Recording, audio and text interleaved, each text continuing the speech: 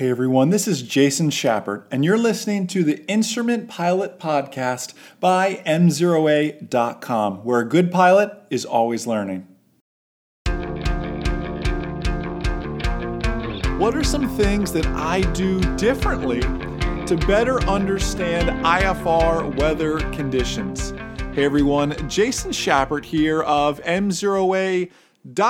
Thanks so much for taking the time to listen to the Instrument Pilot Podcast. So great to meet so many of you at EAA AirVenture Oshkosh this year. Really had a wonderful time saying hi and hanging out with you guys. In this episode, we're going to talk briefly about understanding IFR weather. Some things that I look at in regards to making go and no-go decisions and little things we work through that way. Some things I look for that are different than what others look at. Let me give you an example here. If you've been lucky enough, and if you were lucky enough to see our JFK Jr.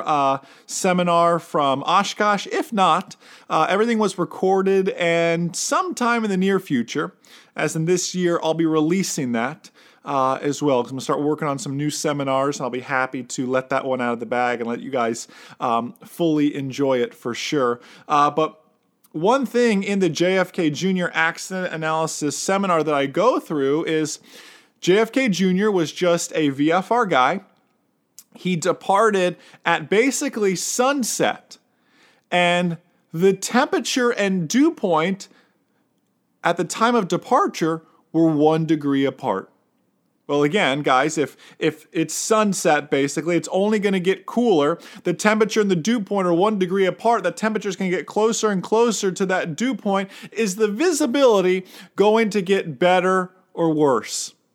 Well, you and I both know it's going to get worse, right? Close temperature and dew point means visible moisture, fog, low ceilings, that sort of stuff. And again, that seminar will be online for you to enjoy sometime in the near future. But it's little things like that. Okay, my temperature and my dew point are here. Is my temperature going to go up and get further away from my dew point, or is my temperature going to go down and get closer to my dew point? Tells me a lot about what my visibility will be like and what that'll do. Some other things I do that are a little bit different. Now again, we do the usual look at prog charts, look at the radar, read METARs, read TAFs, but I want to help you go beyond that sort of stuff and let you in a little bit into our world as to what I'm looking at. Some things I like to do, and my online ground school members have heard me say this before, is I like to track the METAR trends. I like to track the METAR trends. What do I mean by that? Well, on aviationweather.gov and a few of our aviation electronic flight bag type apps will do this. They allow you to see previous METARs. I'll pull up the previous 6 hours worth of METARs and read them from oldest to newest to see if I can notice any trends. For example, look at the altimeter setting. If the altimeter setting starts off at 3000 and then drops to 29 or 9 or 7 and then 9 or 5, then 9 or 4, then 9 or 0, and you see the pressure is continuing to drop, what does low pressure mean to me usually? Low pressure is usually poor weather, right? So if low pressure is poor weather, and I look at my previous 6 METARs, and the pressure continues to drop, well, if that trend continues, the weather is going to continue to deteriorate. That's something I do when I'm flying. If I'm going on a long cross country, oftentimes when you get handed off to the next controller, he says, radar contact, whatever, Ocala altimeter, 29 or 9 or 2. And what do? You just go to the altimeter and you adjust it. On your G1000, you press the borrow button and you adjust it. I actually write those down to build a trend as I go. Is the area I'm heading to high pressure or low pressure? What is the general trend? And it's hard to get a general trend on a 50, even 100 nautical mile flight. But when you guys are departing on some of these long IFR cross countries spanning 200, 300 miles, let's say, you can really start to build and notice those trends. Other trends I look for in the METARs include things like cloud cover. So there's a layer. There's a few layer at 2,500 feet. Then all of a sudden, the next METAR, it's a scattered layer at 2,500 feet. Now, next METAR, it's a broken layer at 2,500 feet. What are the odds that the next METAR, it's going to be an overcast layer at 2,500 feet? Looking for those trends, watching those trends in the altitude of those cloud layers. It may stay a scattered layer, but it continues to descend. It's at 2,500, then it's at 2,300, then it's at 2,000. And as it gets closer to the surface, is it going to just stay a scattered layer?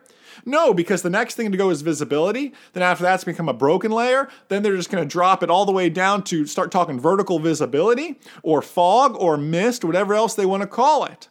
Look for those sort of trends in your METARs. Don't just get away with reading what's current and hot right now. Look at history to help you with your go and no-go decisions when looking and understanding IFR weather conditions. You know, in the summertime, some things I look at is I do my best to avoid cold fronts. Cold fronts in the summertime are always bad news. I don't care where you are. A cold front in the summertime, this is why the Midwest is Tornado Alley, because they experience those cold fronts first. In fact, the same cold fronts that end up hitting us down here in Florida have already long gone through the Midwest and hopefully lost some of their power before they get to Florida, but a lot of times they'll gain some power as well. But the Midwest usually gets them first. That's where we get those nasty embedded thunderstorms, our squall lines, our tornado type activity. All comes from cold fronts in the summertime. When I look at a prognostic chart on aviationweather.gov or in ForeFlight or on iFlightPlan or FlyQ, whatever your app of choice is, I look at the prog charts. I look for the cold fronts. I look for the stationary fronts too, because the stationary fronts are just hanging out, dumping a whole bunch of, who knows what kind of precipitation, rain in the summertime. Don't want to deal with that, but I really don't want to deal with a cold front in the summertime. I'll fly behind a cold front in the summertime. It's going to be a lot of wind usually, a lot of turbulence and some bumps. But man, have you ever noticed after a cold front passes how great the visibility can be? Now there's 2 or 3 days of just nothing. Like you don't even want to drive your car to work, let alone go out and fly when a cold front passes through in the summer times. It's just dismal. But man, those 2 or 3 days after, it can be a little bit windy, but the visibility is just amazing after a cold front passes like that in the summertime. Kind of clears out all that humid junk air. And keep in mind, you hear cold front in the summertime, it's not necessarily making it cool, but it could be 95 degrees in Florida, and a cold front could just be a change as it could be 90-degree air moving through instead of the usual 95 we're used to. And that could be just enough to trigger those nasty thunderstorms. Cold front just means cooler than the air it's passing through. It doesn't have to be, frigid air like we think about in the wintertime. Now, that being said, in the wintertime, you guys have listened to the podcast where I talked about personal minimums. I will not go flying if the winds are greater than this, ceiling, lower than this, that sort of stuff. In the wintertime, I like to add to my personal minimums. I will not go flying if the freezing level is lower than blank. Because let's be honest, the only time I've picked up icing in a general aviation aircraft, and anytime Uncle Larry shared his icing story with you guys in our online ground school member webinars, the freezing level often doesn't end up being where they say it is. In fact, the day we picked up icing in a Cessna 150 of all aircraft, we were 3,000 feet under the reported freezing level. And that's just how freezing levels work. They're just kind of mathematically they can calculate them, but there's a lot of difference between what happens on paper, what happens in the real world. Uncle Larry's story is very, very similar. He was thousands of feet under the freezing level, picked up icing. If any of you on this webinar have picked up icing, I guarantee it's because you were under the freezing level, but you picked up icing anyways. How do I know that? Because you and I know that flight into known icing conditions certainly isn't permitted. So if you're flying and the freezing level's in the clouds, well, you'd be flying in known icing conditions, and that would be illegal. But regardless, I've picked up icing in a GA plane, a Cessna 150, and I was 3,000 feet under the reported freezing level. In fact, I'll never forget the story. I'm flying the Cessna 150, and I was in the left seat at the time. We were passing through, I can't remember quite where we were at. We were flying from Ohio back to Massachusetts. So we were somewhere in between there. And I was in charge of flying the airplane. We were in solid IFR. I felt good though, because we were 3,000 feet under the freezing level. I wasn't too worried about it. Smooth time in the clouds, nothing too major. And I remember the gentleman sitting next to me. I said, how are we looking? He goes, well, his exact words were, we're making snow cones on the strut. And I remember I said, what? And next thing I know, the window flies open. And he reaches we had gloves on. It was just that cold. The cabin heat really didn't work that well, nor did I trust it that much with potential carbon monoxide issues. He reaches out and kind of swipes his hand. It's a Cessna 150, so you can basically reach out and touch the strut, and takes his hand like almost down the strut and across the door and the window area, and brings his hand back in the plane and goes, see? And I made the mistake of looking away, could have became spatially disorientated. Here I am supposed to be focused on flying, but literally, when he said, we're making snow cones on the strut, and I said, what? He acted as if I didn't believe him, so he felt it necessary to bring some of the ice in the airplane to show me what was occurring outside. Sure enough, once I saw that was enough to give ATC a call. And, thankfully, we were literally right over top of an airport. I just smoothly bring that power back. We broke out, and we had a nice, VFR landing, because we broke out about, 2,000 feet or so. So it was fine. And we ended up just staying the night there because I trusted where the freezing level was at. I was 3,000 feet under what it was reported.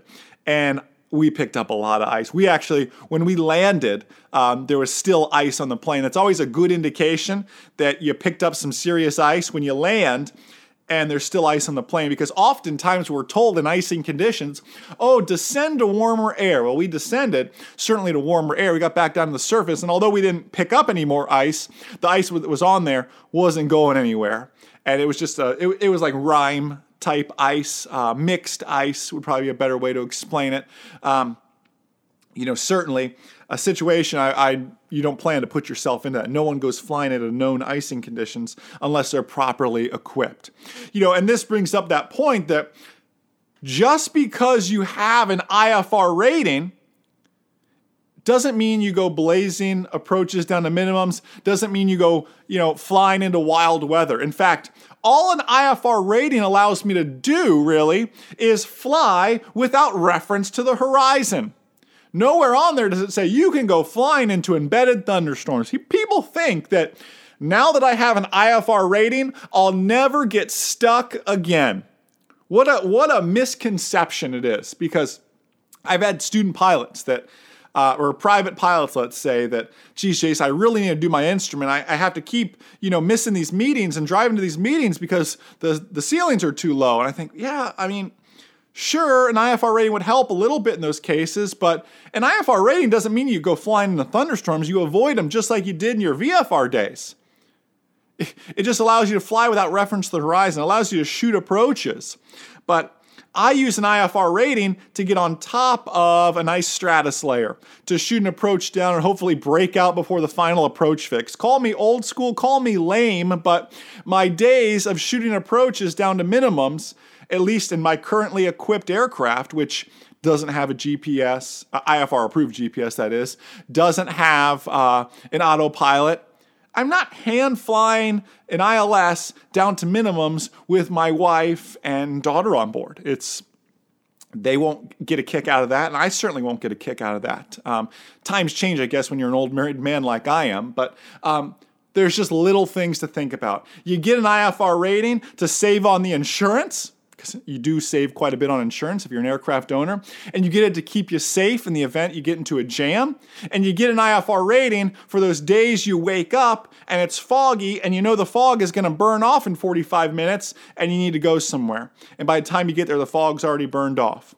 Or you get an IFR rating and do what I said when it's a nice stratus layer at 1,000 feet and I can break out just shy or just after the final approach fix, at least in my airplane. Now that would change if I want to go out and purchase an airplane that I get very comfortable with synthetic vision, with an autopilot, with obviously an IFR approved GPS. That could certainly change. It's still, my personal minimums wouldn't be the published minimums for sure, but it would certainly adjust that a little bit. Listen, if you guys need more help understanding IFR weather or have an IFR check ride coming up, we have a book called Pass Your Instrument Pilot Check Ride. I sat in on hundreds of instrument pilot check rides, wrote down every single question they could ask and they did ask on those instrument pilot check rides, then wrote down the correct answer there for you, as well as I did an audiobook, just like you're listening to me now. I read the question like a real check ride, I pause for a second to let you think about the answer in your head, and then I give you that proper answer. Think about it as a couple hour-long mock check ride while you're walking the dog, while you're on the treadmill at the gym, while you're driving to work, whatever it may be for you. We're taking the excuses out of studying, really. Studying on the go. Available as an ebook, audiobook, as well as a paperback from Amazon. Go to the M0A.com store. Go to M0A.com. In the top right corner, click on Our Products, and you can find all of that there. The book is called Pass Your Instrument Pilot Check Ride. Do check that out. Thank you so much for helping to make this podcast and this five podcast series #1 in iTunes in the aviation category. We couldn't have done it without you guys. Continue to listen. Be sure to subscribe in iTunes. Leave us an honest review is all we ask, and share it with your friends. Enjoy the rest of your day, and most importantly, remember that a good pilot is always learning. Have a great day, guys. See ya.